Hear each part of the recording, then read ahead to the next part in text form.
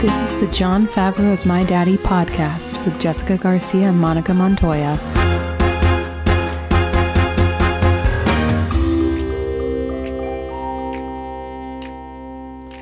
Bonjour, Monica. Bonjour, Jessica. How's it going? I'm just really thinking about what I want for dinner. Ooh, what are you feeling?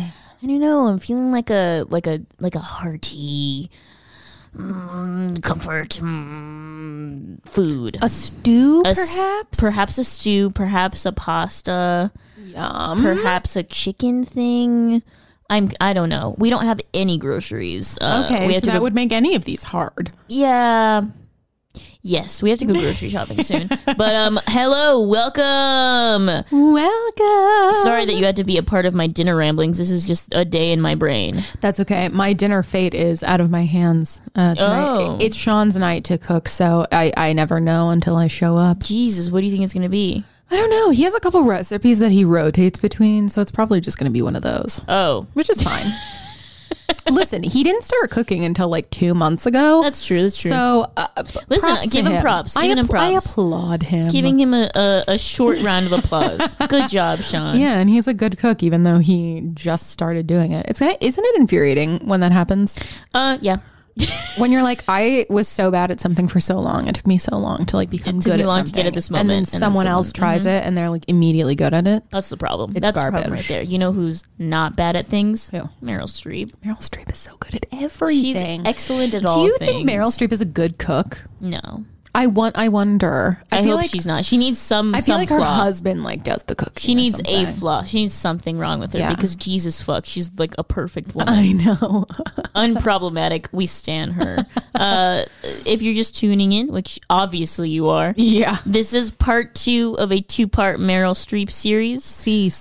We're doing 3 of her next illustrious films, and the range on this woman. I mean, if you just look back at part 1, yes. I mean, if you have not listened to part 1, please go listen to part 1. Please do. It will blow your mind. It was very good. It was really good. But part 2 has got like a mixed bag. Yeah. We've got the Bridges of Madison County. Yes. It's complicated. The Iron Lady. Yes. And you'll get to hear my thoughts and more specifically Jessica's thoughts. Yeah, apparently Monica has less to say about these things. Who knows? Maybe things that I say will inspire some commentary from you. I feel like that happens a lot where you're like, I have nothing to say about this movie. That's and then true. I say something and it is like a 2-hour episode. That's true. And listen, it happens all the time. Yeah. So once again, go back and listen to part 1 if you haven't. You naughty boys. You and naughty girls. children. And since we don't have to tell you who the fuck she is, we'll just go right into her goddamn films. Yeah, if you need to know her bio, listen to part the 1. first one. We just told you what to do. Already, per my original email.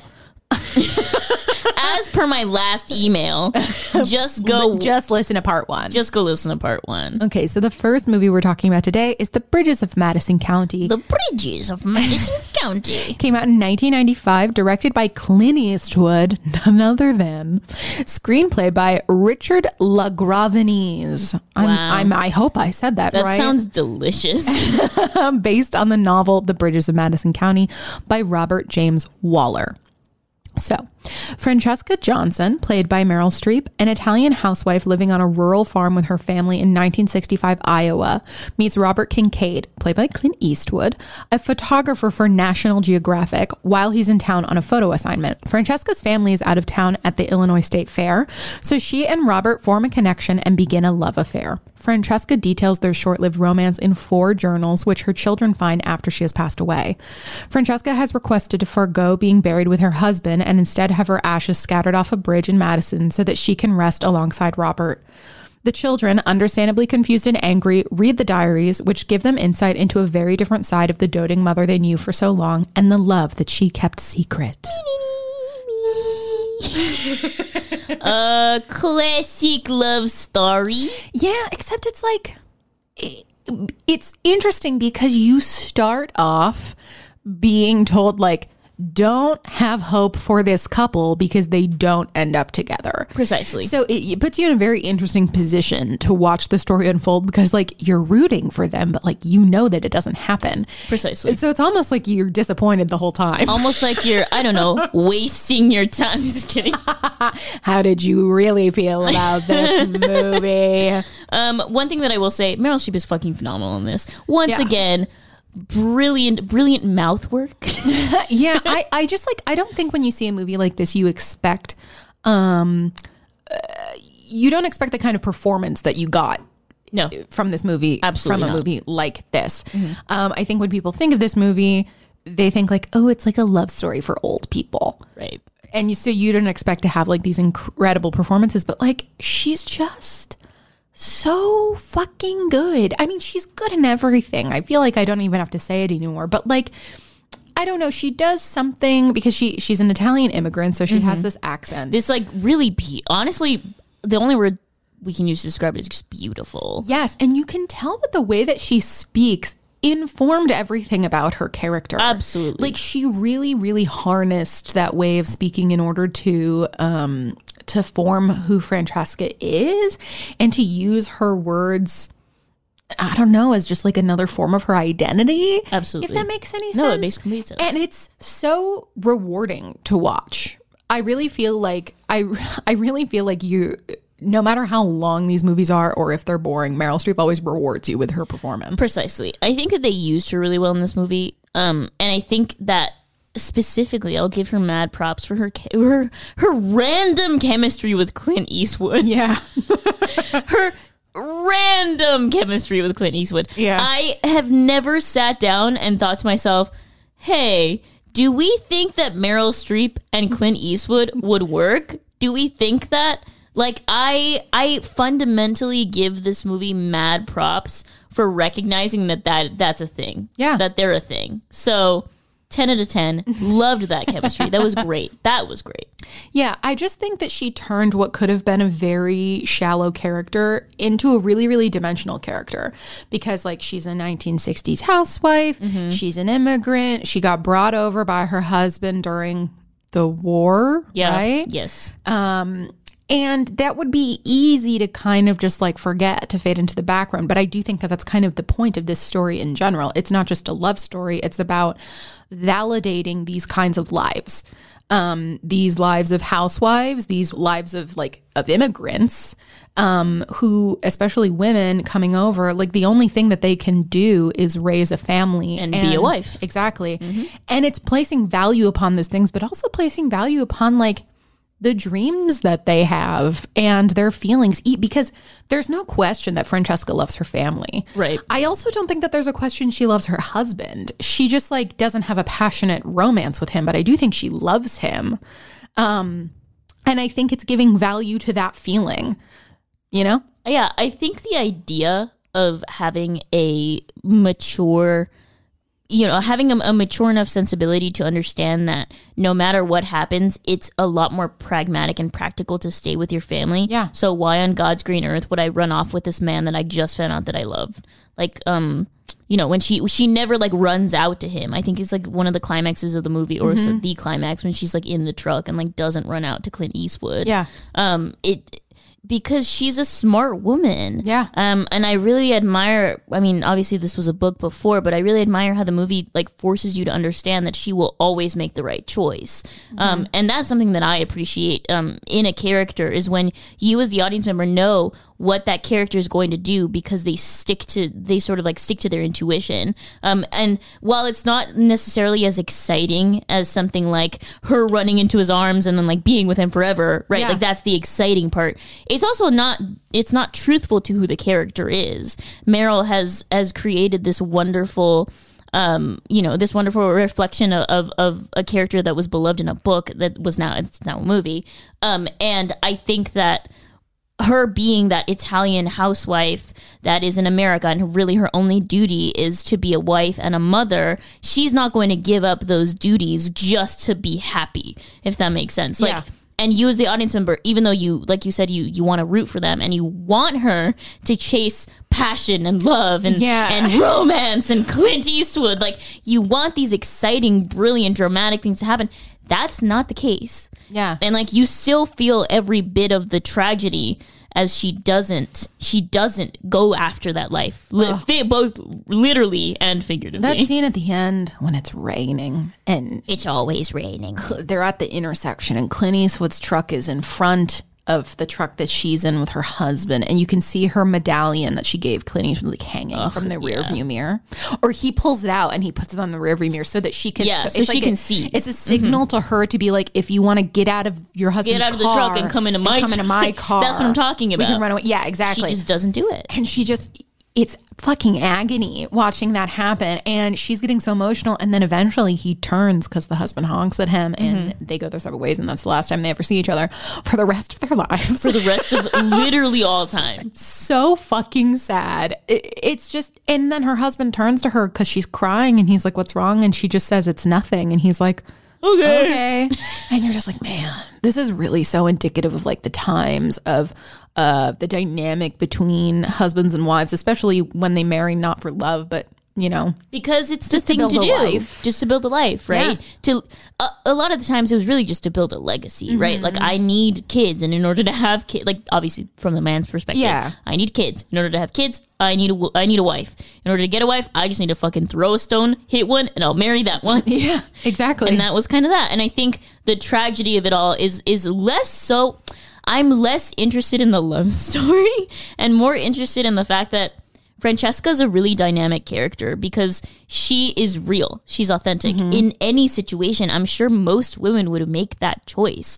And that's not the choice that a woman would sit there and be like, oh, like that's the more exciting choice. Absolutely not. And is that the choice that every woman wants to say that they're going to make? No. Yeah. Most women want to say, no, I would run to my lover. Like, but the reality of the situation is she's trapped. Yeah. Right. And I think it's really interesting. Like the whole like metaphor of the bridge in general, it's like there is no bridge for her. She's stuck on the other side. She's not going to cross over. That's not going to happen. And that's an active choice. And I appreciate that as an audience member, it's an active choice. Exactly. It's not anything passive in her life, and it doesn't like, transcend her logic. She just knows that she's a housewife, she's a mother, she's a woman, and she lives in a small town, and this is that. Like, that's gonna be her life. And it's not even that she makes peace with it. It's that she knows that's just what she has to do, and she puts it outside of her mind and then just moves on. Well, she's never lived in a world, I was gonna say a life, but like she's never lived in a world where like a woman's own desires mattered. Precisely. So it's like, it's not even an option. It's an option for like a second because Clint Eastwood asks her to run away with him and she packs a whole suitcase and blah, blah, blah, blah, blah. And then they're having dinner that night and he's like, you're not coming away with me, are you? And she's like, I can't, Absolutely. And I think not seeing her husband as like a bad husband and sort of seeing this is just the situation that she's in as circumstantial almost makes it like even more tragic. Yes. Because no one is doing anything wrong here. You don't fault Francesca. You don't fault Clint Eastwood's character, who in my mind is just Clint Eastwood. And not Robert Kincaid. And you don't fault, I think his name is like Richard. You don't fault the husband because everyone's just living their life and doing their best according to the societal norms. They're just doing what everyone else is doing. Exactly. You were like a black sheep if you married for like love and passion. Exactly. It was very transactional. So in my mind, it is very riveting to see less so a story about love and more so a story about a woman who is strong enough to make conscious choices that is better for the people around her and not for herself. While, some people may argue, well, that's not like the more honest choice, or that's not the more truthful to yourself choice. Yes, but I admire like the strength it takes to like not do what you want to do, but do what you have to do. Yeah. So, I mean, it's being selfless. Exactly.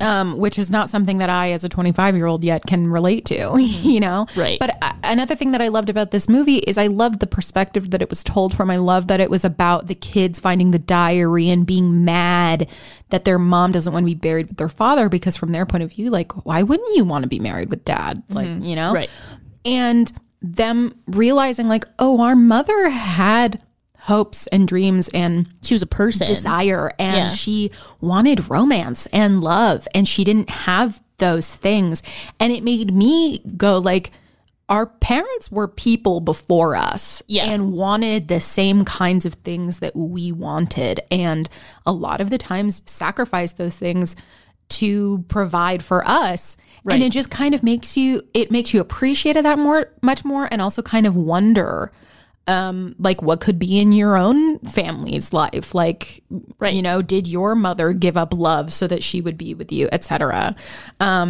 It's just really, really interesting. And I think it just adds another beautiful layer to the story and to like her acting, because it makes the story that Francesca is telling so much more meaningful. Absolutely. I think that, you know, it's obviously like up to, it's not necessarily up to interpretation of why she wants to be buried with Clint Eastwood. Yeah. The character Clint Eastwood. Yeah, he's her true love. He's your true love. But I do think I like to think of it as why she didn't want to be buried with her husband, which in my mind kind of has always been, I've seen this musical and I've seen this movie, and if you haven't, you know, heard it in my voice already, I'm uninterested in the love story.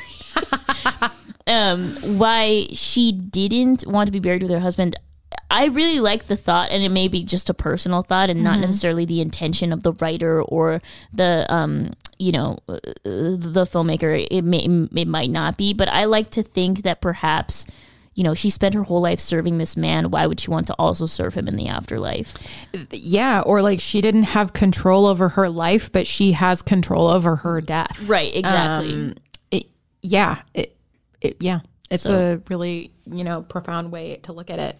And I think what I'll end on personally about like Meryl's performance is just how beautifully she marries being like this doting housewife and mother with also having like this youthful, like giddy, loving side to her, because you never see it when she's just with her family. You only see it when she's just with Clint Eastwood. Like with the character Clint Eastwood.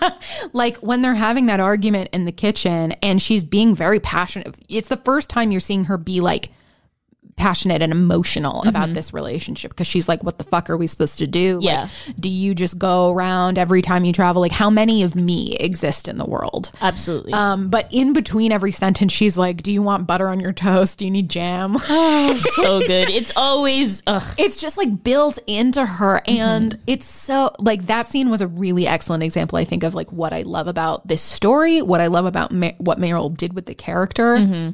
Because like it's not an easy feat to transition between those two things, to access those two parts of at the exact mind. Same time. Exactly. Yeah. Yes, and then my sort of like final note, and to add to that, is I really love how in every moment of her life since meeting the character of Clint Eastwood, you can always see Meryl sort of like fighting her urges, right? Because ultimately the story is about finding beautiful, passionate love and happiness, and then actively choosing not to pursue it, because sometimes in life, like, it's more important not to be happy, which that's that, right? Yeah. And one thing that I love that Meryl brings to the table is she, ever since meeting Clint Eastwood, she's just constantly fighting her urges and constantly fighting herself until she finally like hits the final nail in the head and closes that chapter. So I just love like Meryl does this like brewing storm thing of just always like it being like below the belt and like very pushed down, but you can still see it and feel it as an audience member, which makes the story so like riveting. Yeah. You're always that's why you root for them, because you can see her sort of like fighting herself in every single frame. Yeah. Our sound guy almost just fucking fell over. It does shake you. It does really shake you to your core. Yeah. Yeah. Do you have any final notes? No, I don't. I think that this movie is a really wonderful example of a love story that tells you that it's often not just about how much you love someone. You know what? It's not about you. Nothing is ever about you. Happiness and relationships are more than just, we really love each other. Yeah. Like there has to be more than sort that. of the age-old love isn't enough trope, right? Exactly. So thank you, Meryl. Thank you, our Lord and Savior, Meryl Streep. Another one bites the dust. Boom. Boom, baby. All right, Monica, tell us about the next one. The fun one of this episode. This one, okay, this is one of my favorite movies. Oh, it's so good. Like, of all time. Yeah. I saw this movie in theaters as a young tot. Which ages me, I know. I saw this movie many times. I rented it at the Blockbuster in that one shopping center. Yes. I think it's off of Canoga. I think it's off of Topanga. There were multiple Blockbusters. One of them. I went to one of them, and I would always rent it until my dad finally bought it for me from that one like $5 bin that was like, you want the used rented movies? I loved the $5 bin. Love the $5 bin. I would get a pack of Red Vines and then my movie and get the fuck out of Blockbuster, drive home, and put it into like my brother's, because we didn't have like a DVD player. We had like my brother's like PS1 or PS2 or whatever was in at the time. And then we just played it on that, and it was glorious. I miss Blockbuster.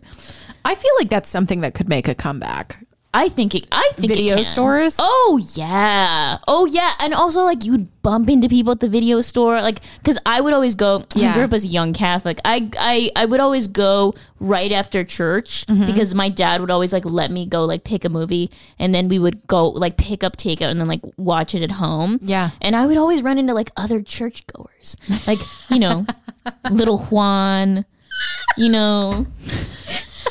Juanito? Yeah, Juanito, Pablo, all of them. Pablito? Yeah, and it was a nice time. Anyway, It's Complicated has a very special place in my heart. Yes. For no fucking reason other than it's just it's a great movie, so it's just a great movie. So let's get into it. Personal anecdote aside, It's Complicated came out in 2009, baby. Yes, baby. Glorious year. Right before the 2010s, which were a fuck show. Written and directed by the one and only. I mean, like, say it in your mind before I say it and you're golden. Yes. Nancy Meyers. Yes, baby. After being divorced for 10 years, Jane Adler, played by Meryl Streep, and Jake Adler, played by... Such good names. I know. Really good character names. Jake and Jane. Yes. Jake Adler, played by Alec Baldwin. Yes. Think they finally learned how to be friends. When the whole family, minus Jake's new wife and stepchild, travels to New York, for their son's graduation, Jane and Jake find themselves sparking up conversation, not just of old memories, but of old chemistry. Ooh. While Jake thinks the affair means that they're going to get back together, like all men do. Jane feels conflicted, like all women do, especially because she's just started dating Adam, played by, yes, you guessed it, Steve fucking Martin. Yes. The architect redoing her home scandal. Because while there may be a chance at reigniting an old flame, the complicated fact is they're divorced. And he's married.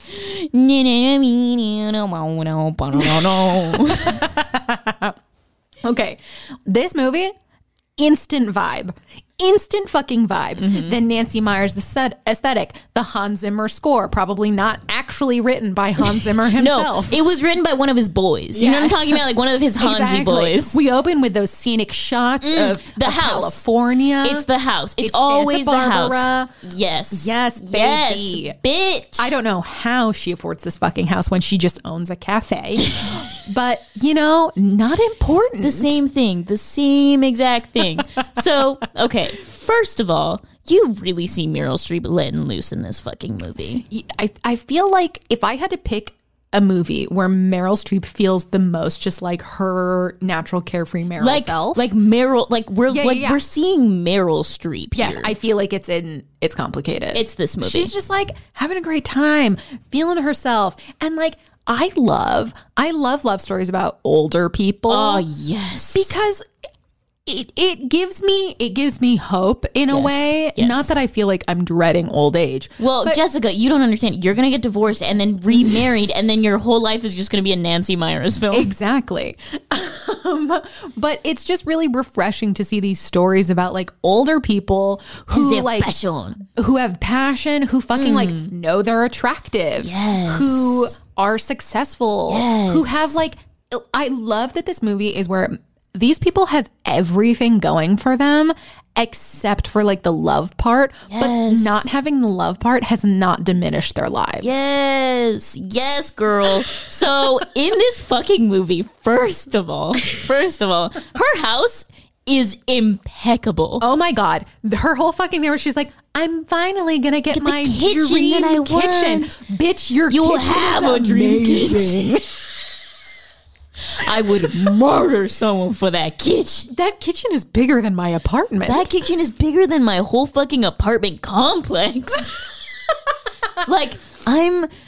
That kitchen is beautiful, and that house is beautiful, and Meryl, just like, the whole vibe of the film is like Meryl against the backdrop of like this beautiful house. Yes. And the house is sort of like symbolic of her single life, right? Yes, because she bought it after the divorce. She bought it right after the divorce. In the movie, you sort of like understand as an audience member that they've been divorced for approximately 10 years. Yes. And that sort of like ages her children to about like the youngest one just graduated college. Yes, and the 21. Yeah, and the eldest one is, I would guess she's like 27. Something along those lines. But she's engaged, about to be married. Yeah, to John Krasinski. To fucking John Krasinski.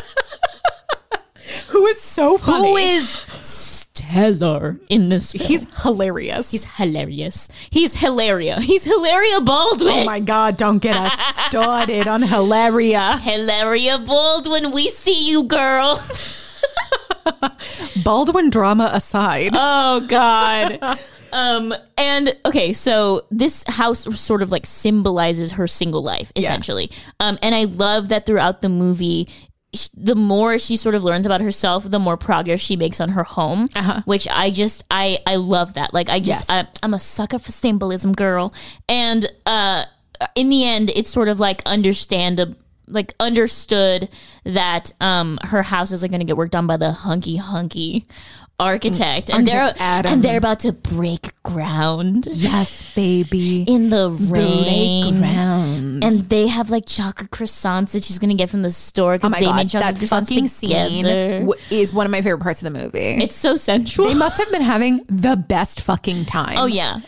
It's just Steve Martin and Meryl Streep after getting high together. At their so the eldest daughter. No, the eldest. Yeah, you're and right. John Krasinski. They have a party. They throw the son a graduation party, which it's not their son, it's their brother, but it's Meryl Streep's son. Exactly. Fucking get with it. Find a family tree. So they throw a party, and Meryl and Steve Martin get high, and they go to the party. Bushes. Yeah, and they're having a great fucking time. And so afterwards, they're like, we're starving. So we're stoned. They go to her cafe in like the middle of the night, and they make croissants together, and it's hilarious, but also so weirdly sensual. It's very sensual. It's very hilarious, and like it's established from the beginning that like he is looking for love, honey. Yes. Like he's ready. Also recovering from a divorce. Exactly. And he's like listening to tapes in his car that's like, you is smart, you is kind, you is important, your divorce does not define you. And he's like, yes.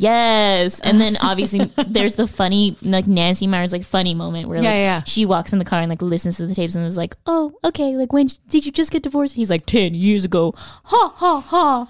It's just so delightful. It's a really like delicious movie. It's so good. I know.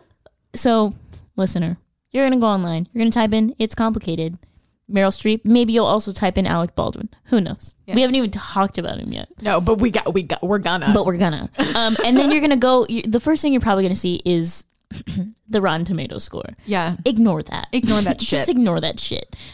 Just fucking watch the movie. If you liked The Holiday, which who doesn't? Who doesn't like The Holiday? You'll love It's Complicated. You'll love It's Complicated. Fucking love this You'll movie. fucking love it. Moving on to fucking Alan Baldwin. He is brilliant. He's so good.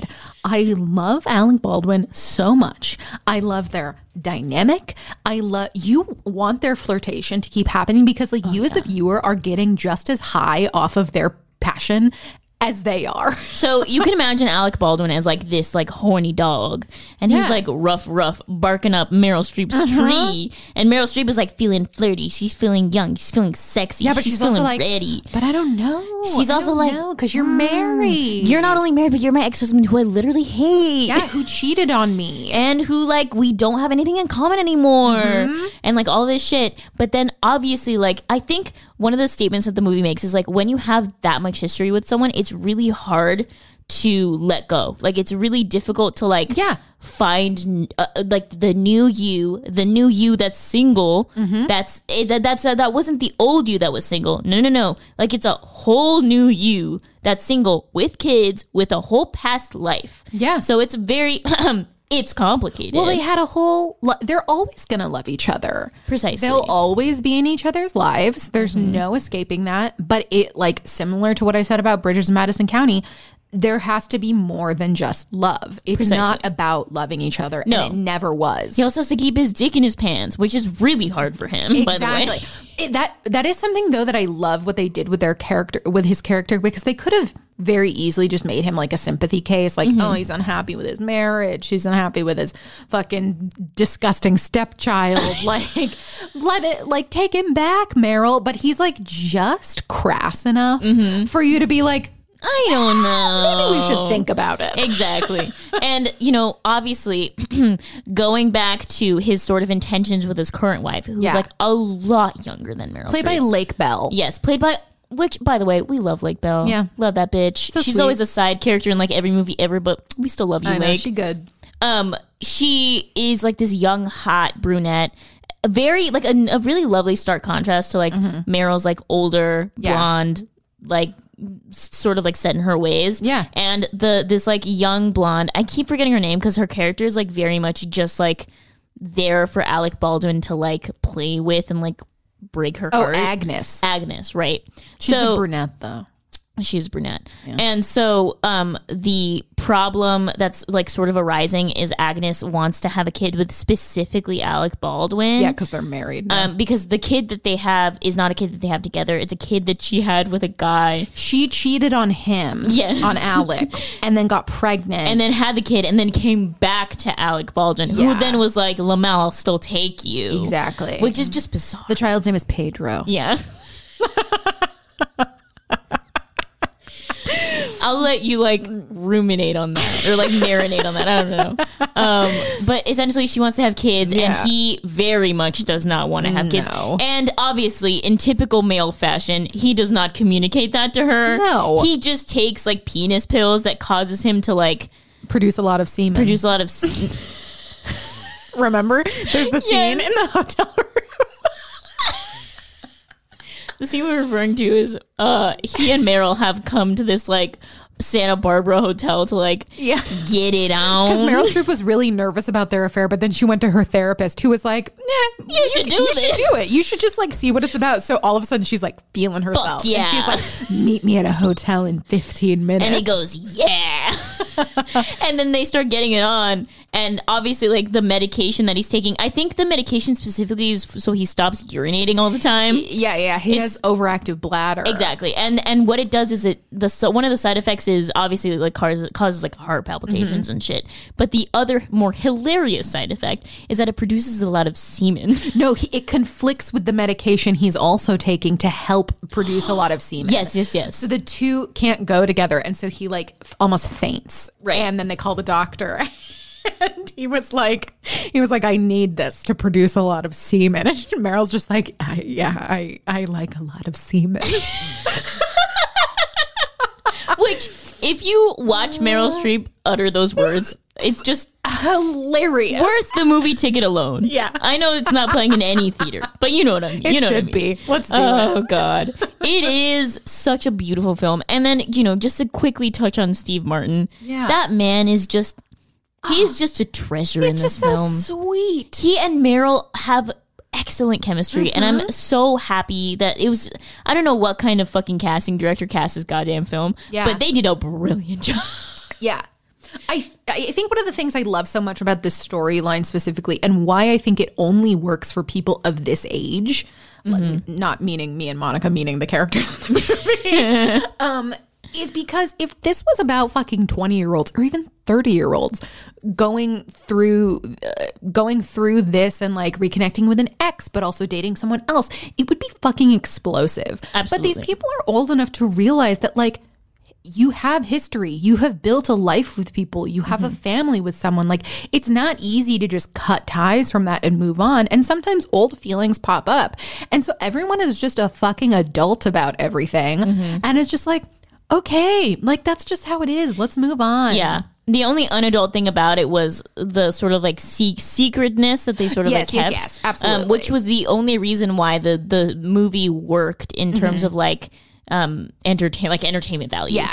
Because the whole like secretiveness of it all really like pushed boundaries with specifically John Krasinski's character. Oh my God, because he's the only one who knows. He's the only one, because what happens is he's the fiance of Meryl Streep and Alec Baldwin's one of their children, and he sees them like canoodle, like going up to the same hotel to canoodle and then coming back down. And it is just a hilarious exchange between him and his own brain, and like him viewing the situation, because in his mind someone's dying because he sees the doctor going up and then he sees the doctor coming back down with no Alec Baldwin. And so he's like, oh my God, is he dead? But no, it's all good. And he goes, oh, thank God. Yeah. So he obviously already knows. But anyway, there are just so many hilarious little nuggets in this film. It's helmed by the absolutely brilliant Meryl Streep, who, one of the reasons why we wanted to include this in the movie is because it's just her. Like, I think this is the closest to just letting loose Meryl Streep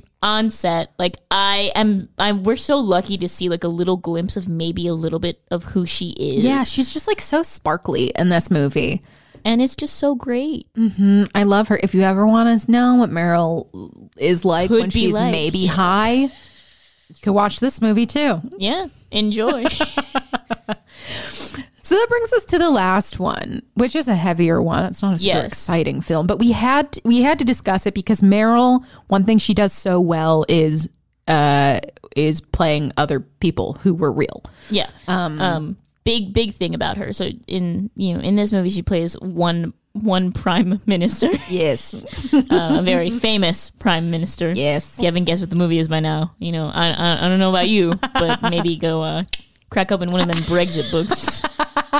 So this movie is The Iron Lady. Came out in 2011, written by Abby Morgan, who is one of my favorite playwrights ever. She wrote this play called Love Song, which is incredible. And I had no idea she was also a screenwriter. So props to her.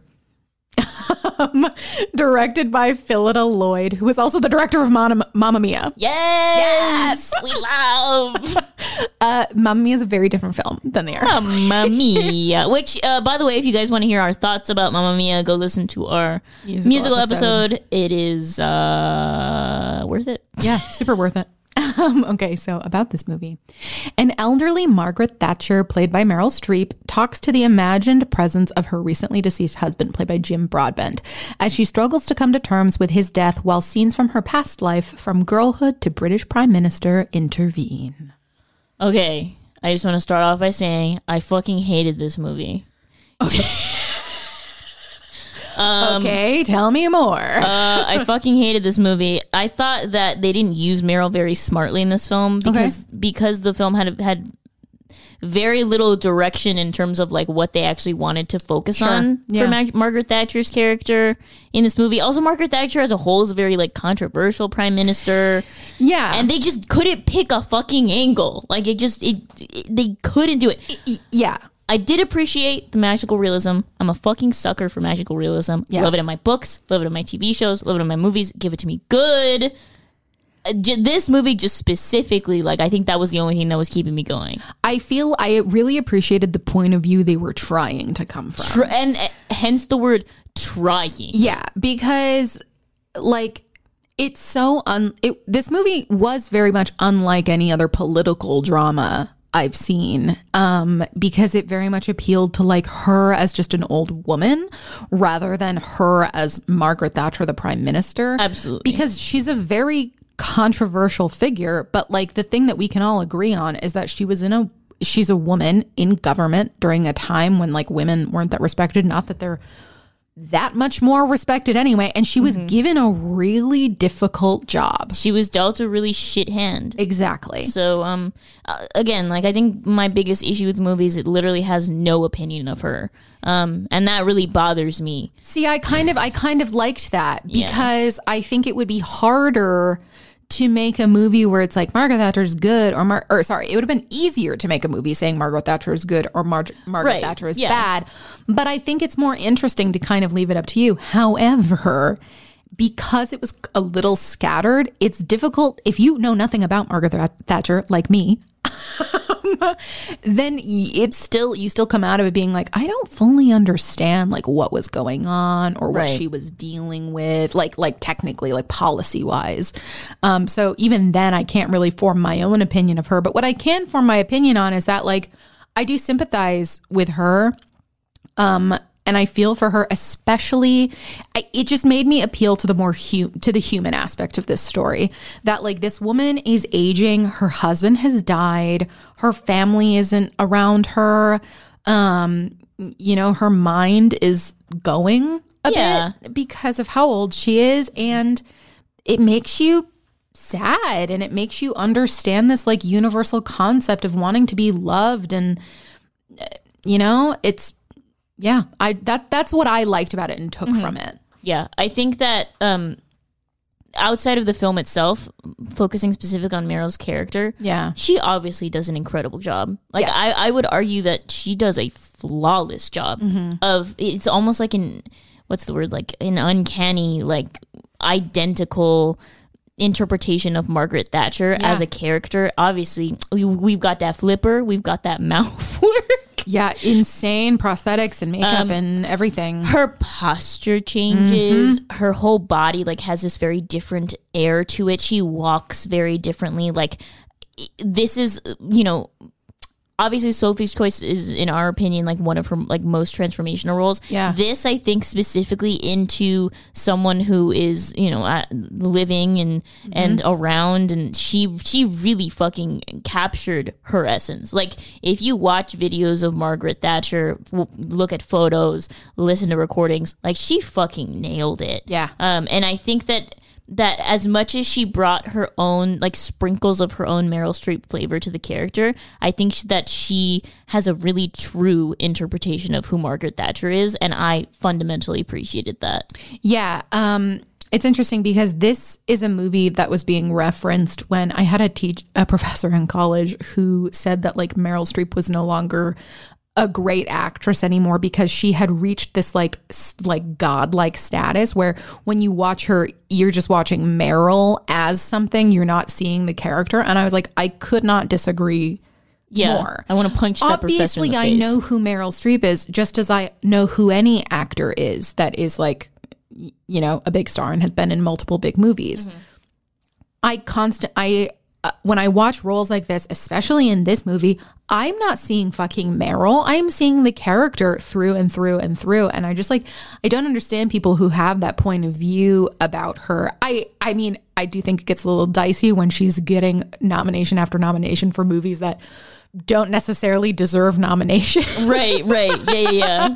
Like, I don't think Meryl Streep needed to be nominated for fucking Into the Woods. Yeah, that just didn't need to happen. No, but, like, she's given it because she's Meryl Streep. I think that's where the problem is. It has nothing to do with the fact that, like, she's so great and is too recognizable. Yeah, that professor is dumb. Get him out of the University of Southern California. He has passed. You know what? They got him out. May he rest in peace. Yes. One thing that I will say is I fundamentally respect this film for not only Meryl Streep's performance, but for the soul and undeniable fact that this was both directed and written by two women. Yeah.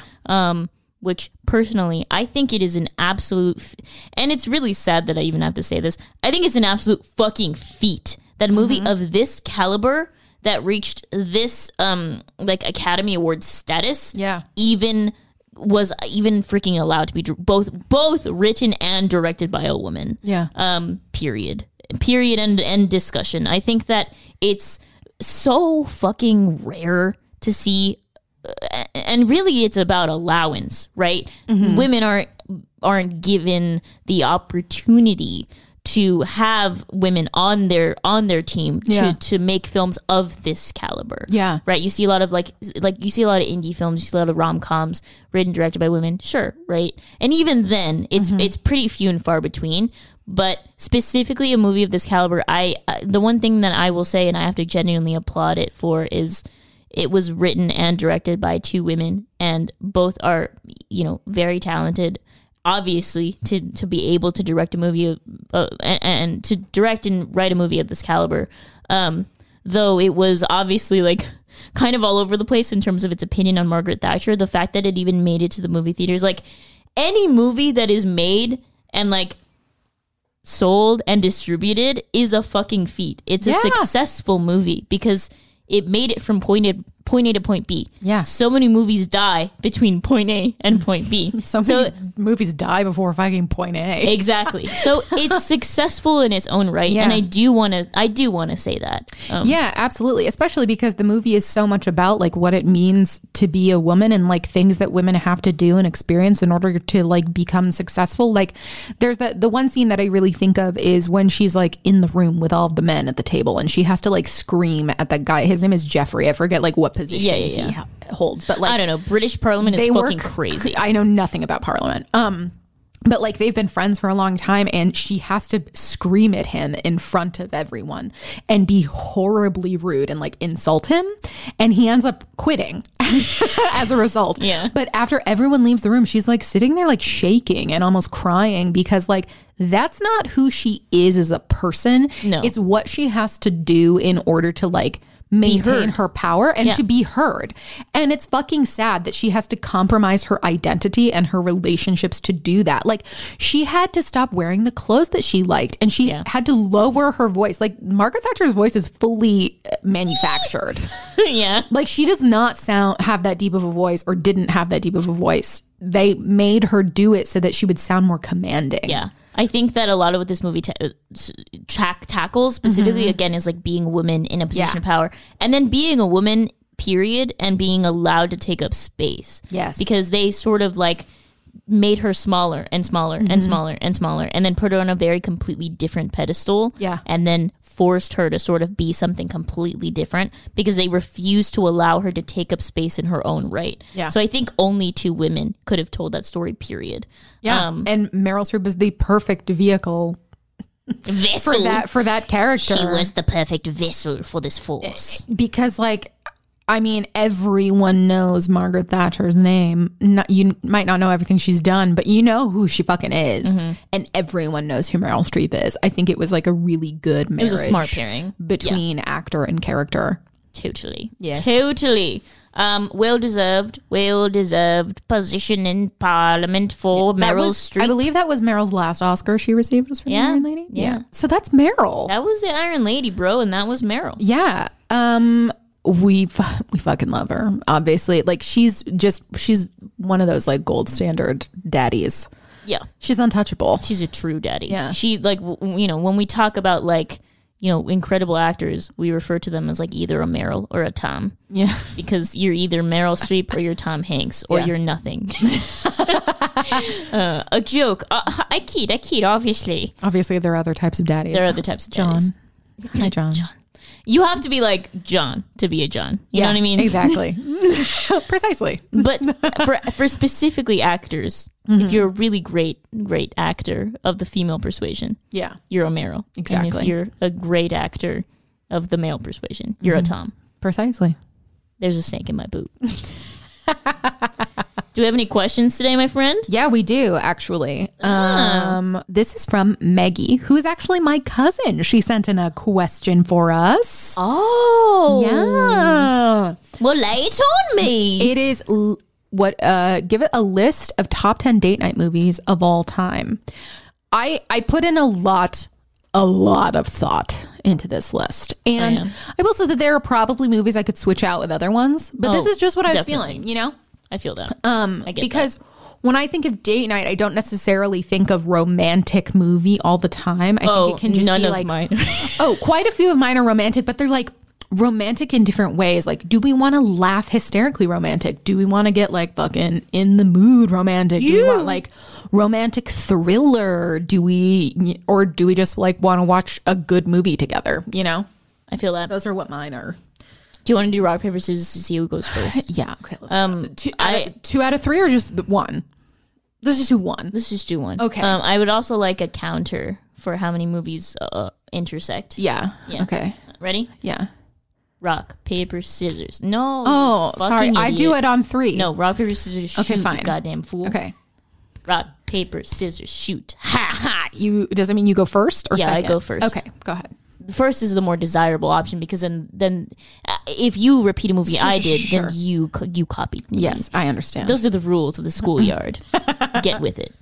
So my top 10 date movies are kind of all over the place simply because I'm always in a very different mood to watch a movie when I'm on when it is a date night. Mm-hmm. Same. But these are movies that I would want to watch on a date. And this is personal flavor. So we've got Casino Royale. Okay.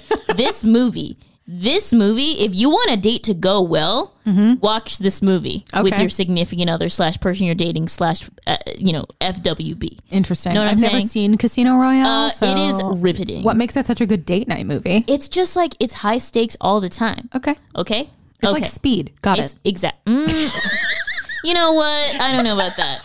You've got the Bond girls. You've got Daniel Craig. You've got the accents. You've got the cars. You've got the beaches. I don't know that you've got the beaches. Yeah, you have all of it. All right, so that's the first one. The second one is one of my all-time favorite movies of all time. In case that wasn't clear, that's of all time. Knives Out. Amazing. First of all, it's a fucking murder mystery, bitch. Yes. Okay, there are multiple murder mysteries on this list. I think a murder mystery is the ideal date night movie. Yeah, that's a good date night movie. Okay? For sure. Period. End of discussion. Also Daniel Craig. Are all of these Daniel Craig movies? Yeah. Daniel Craig with different accents. First one was British. Amazing. Second one's going to be Kentucky. We got to go on. Perfect. Cowboys versus... I'm just kidding. My third one is Down with Love. Bitch, oh, yeah. If you want a good time, if you want to if you want to impress someone with like obscure Ewan McGregor knowledge, bust out this movie. Bust out this fucking movie. I dare you to bust out this movie with a film, bro. I dare you to I fucking dare you. I dare you to date a straight white man who has a BFA in film from specifically NYU, who wears a lot of scarves.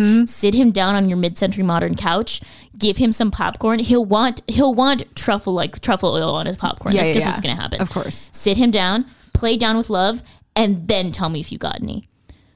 If you didn't, you need a new man. Silver Linings Playbook. Okay. One of my favorite date night movies. Interesting. Why, you might ask? It's got to do with two people who are fucking, dealing with some mental illness. Nothing screams love more than that. It's got Bradley fucking Cooper. He's great. What's her face? Jennifer Lawrence. My favorite. Not my fave. But you know what? We respect her for this film. Sure. That's kind of that. The plot is amazing. The themes are great, and it is just all around a very well-paced film. Okay. It also just deals with like two people who are trying to like find love, which without being too far leading into a rom-com. Sure. So there you go. Okay. Let me know how that date goes. Is that number 4? That's number 4. Okay, 5. Number 5. What I consider to be one of the most perfect films ever made. Okay. We're talking about the seminal hit classic film, Forgetting Sarah Marshall. That almost made it onto my list. This film is the perfect date night movie. I don't care who the fuck you are. I don't care what country you're from. I don't care what religion you are. This movie transcends space, time, religion, humanity, species. There are puppets in this movie. There's a fucking puppet musical in this movie. It's the perfect movie. Watch it and see if you guys don't get married. Please. Next movie, Almost Famous. If you want something a little bit more edgy, something a little bit more meaty, watch Almost Famous. It's feel good without being too feel good, because at the end, that shit happens. So it's got great music. It's got a great soundtrack. Yep. It's got great actors. You can spot everyone. If you spot Marc Maron yelling, lock the gates. Jimmy fucking Fallon. Come on, guys. I mean, like, that's the movie. That's the movie you want to watch. Yeah. If your man or your lady or your person is a music lover, they might like this movie. So let me know how that relationship's going. Next one. Jurassic Park. Oh my God, yeah. A perfect date night movie. That's just a good movie to watch with anybody. If you happen to ride the ride at Universal Studios before they made it into the stupid Jurassic World ride, you guys can talk about the death of that, and that'll bring you guys closer together. Death bonds. Yeah. Blast from the Past. Oh, fuck yeah. Blast from the fucking past. Wow, okay? I love that 2 of these are movies that I introduced to you. I feel like very honored. Blast from the fucking past. It is just adorable. You can watch Brendan Fraser be the most adorable human being on the planet. You guys can laugh about it. You guys can laugh about him finding love. You guys can sort of point out the differences between, the 2 different time periods that they're in. You can talk about, well, if we ever decided to build a bunker together, what would we put in the bunker? Yeah. Great conversation starter. Yeah. And if the person you're dating doesn't like Brendan Fraser, then you know that they're garbage. Then you know that you can't be with them. Yes. All right. Next one, Murder on the Orient Express. Okay. Once again, murder mystery, cannot go wrong. You guys can talk about this movie in relation to the book. Is it good? Is it not good? Do you like Penelope Cruz? Me too. Great. Let's go have dinner. Boom. Last one. Yes. Last but not least, How to Lose a Guy in 10 Days. Brilliant. I don't need to say anything else. Brilliant. That's an incredible movie. That's my list. Okay. We have no overlap. Oh, incredible. Amazing. So now you get 20 movies. You get 20 for the price of one. Wow, if I were so lucky. Go for it. Okay, my first one of my top 5 fave movies of all time is Before Sunrise. Oh, yeah. You got to watch the whole trilogy, but the first one, there's just something special. And you're watching a relationship where you're like, I want a fucking dynamic like that with the person that I'm dating. Okay. Because it's just, they sit and they ask each other all the important questions. It's all dialogue based. Also, it's like a film-ass film. Oh, yeah. So if you're dating someone filmy, they'll like it. Great romantic It's very aspirational, too, relationship-wise. Exactly. Second one, True Lies. Oh, yeah. Okay. That one gotta have a sexy action movie. Doesn't even need an explanation. We have Arnold. We have Jamie Lee in her, doing that dance in her underwear. Very sensual. My God. So good. Okay. When Harry Met Sally. Of course. Brill. Another one of my top 5 fave movies ever. You know why it's great. I don't need to tell you. Body Heat. Whoa. That's my steamy date night pick. Whoa. Slightly thrillery because there is a thriller element to it. But the sex scenes in Body Heat. Whew. Baby. Zoo-wee mama. Whew, baby. Zoo-wee mama. I've never watched a movie where you're like, I can feel the sweat. I can feel the heat. I can literally feel the moisture hanging in the thick Florida air. Oh, so Life cycle of water. So good. Okay, number 5, High Fidelity. Yeah, duh. So good. So good. Jack Black, I don't need to tell you. We love him. And stay tuned. John Cusack, so good. Lisa Bonet. Catherine Zeta-Jones. Enough already. Just go watch the movie. Go watch the movie. Number 6, Back to the Future. Duh. Hands down, the first one especially really good for a date night because you do have that like love element to it, but it's not too in your face. No, and it's like a shared nostalgia because I'm sure you both watched it as kids. You know, it's just It's too good. It's going to be enjoyable no matter what. You might not like bone after watching Back to the Future, but you're going to have like a really fun night. Yeah. Next one. This is the thriller romance movie. Whoa. Where you'll probably go have sex after this, but like you might be scared. We're talking about Eyes Wide Shut. Oh my God, Nicole Kidman, Tom Cruise. Her body, yaddy yaddy. Her body, audie. Nicole Kidman's nipples are like little bunny noses. They're like little pink, like she's been kissed by a fairy. Love Eyes Wide Shut. Great choice. Great choice. Good. It's so good. Okay. Dirty Dancing is the next one. I mean, I've had the time of my life. Can you? Had the time of my life, and I never felt this way before. I swear. Patrick Swayze is a snack. Snack with 3 C's. His hips. His. Oh my God, I love it. So good. Anyway, go watch Dirty Dancing. Ooh, second to last. Moonstruck. Okay. Cher. Nicolas Cage. One of my most favorite Nicolas Cage performances of all time. Nick Cage, baby. This movie is so good. This movie is a triumph for me because I showed my boyfriend this movie for the first time. What? He had never seen it. And I think he thought it was going to be dumb. No, it's because good. It's like a romantic movie. Right. But it's like, what's up with men, man? This movie, and he loved it. So incredible. Triumph. We love. First of all, Nick Cage, my favorite Coppola. And the last one, this is you're going to laugh hysterically date night movie, is The 40-Year-Old Virgin. Yeah, duh. So good. You that wax have scene? A good Judd movie in your date night movie arsenal. That wax scene is going to really like bring it home for you guys. It's so good. You know what? We're going to be really nice about it. We'll include all 20 films on slides in our Instagram stories, and we'll put it on a highlight. Oh, okay. Yeah, we'll do that. We'll put it on a highlight. It'll be under date night. Yes. Enjoy. Yeah, because I just don't know how the fuck you guys are going to remember all these films. We just laid on you everything we just put down. Notes, y'all are not taking notes. You guys are in the car. You guys are in the bath. You guys are sitting down. You guys are not taking notes. That's my instinct. You're listening to us on your Bluetooth shower speaker. I have a Bluetooth shower speaker. I do too. I didn't like it. It echoed. My shower is like a little cubicle, like all plaster tile cubicle. There's a ceiling. It's like you feel like you're in a closet. Oh shit. And so the way the sound echoes in there, like the it's sound. like very bad. I don't like it. Ours is good.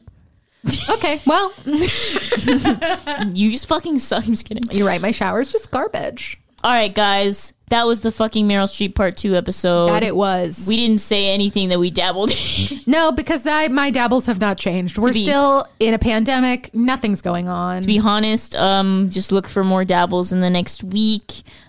Stay tuned for a very special episode next week. Yeah, we're fucking excited. I'm excited about all of the ones coming up. Next week is going to be super fun. I think that's going to be a laugh and a half. Once again, please visit our website, johnfavreauismydaddy.com. That way you guys can submit your own daddies. You can submit your own questions. We take them on 2 separate contact sheets or do it on one. Be a fucking rule breaker. I don't care. Yeah. Or and you can DM us. Don't forget to follow us at John Favreau's My Daddy Pod. RIP to our last Instagram. It is no longer with us. And then don't forget to rate and review our podcast on Apple Podcasts. Even if you don't listen to it on Apple Podcasts. Yeah, just pop on over. Yeah, usually, if you like us, you want to say nice things about us. If you don't do it. Exactly. Thank you. And good night, everyone. And lastly, don't sue us, Daddy Favreau. Goodbye. Goodbye.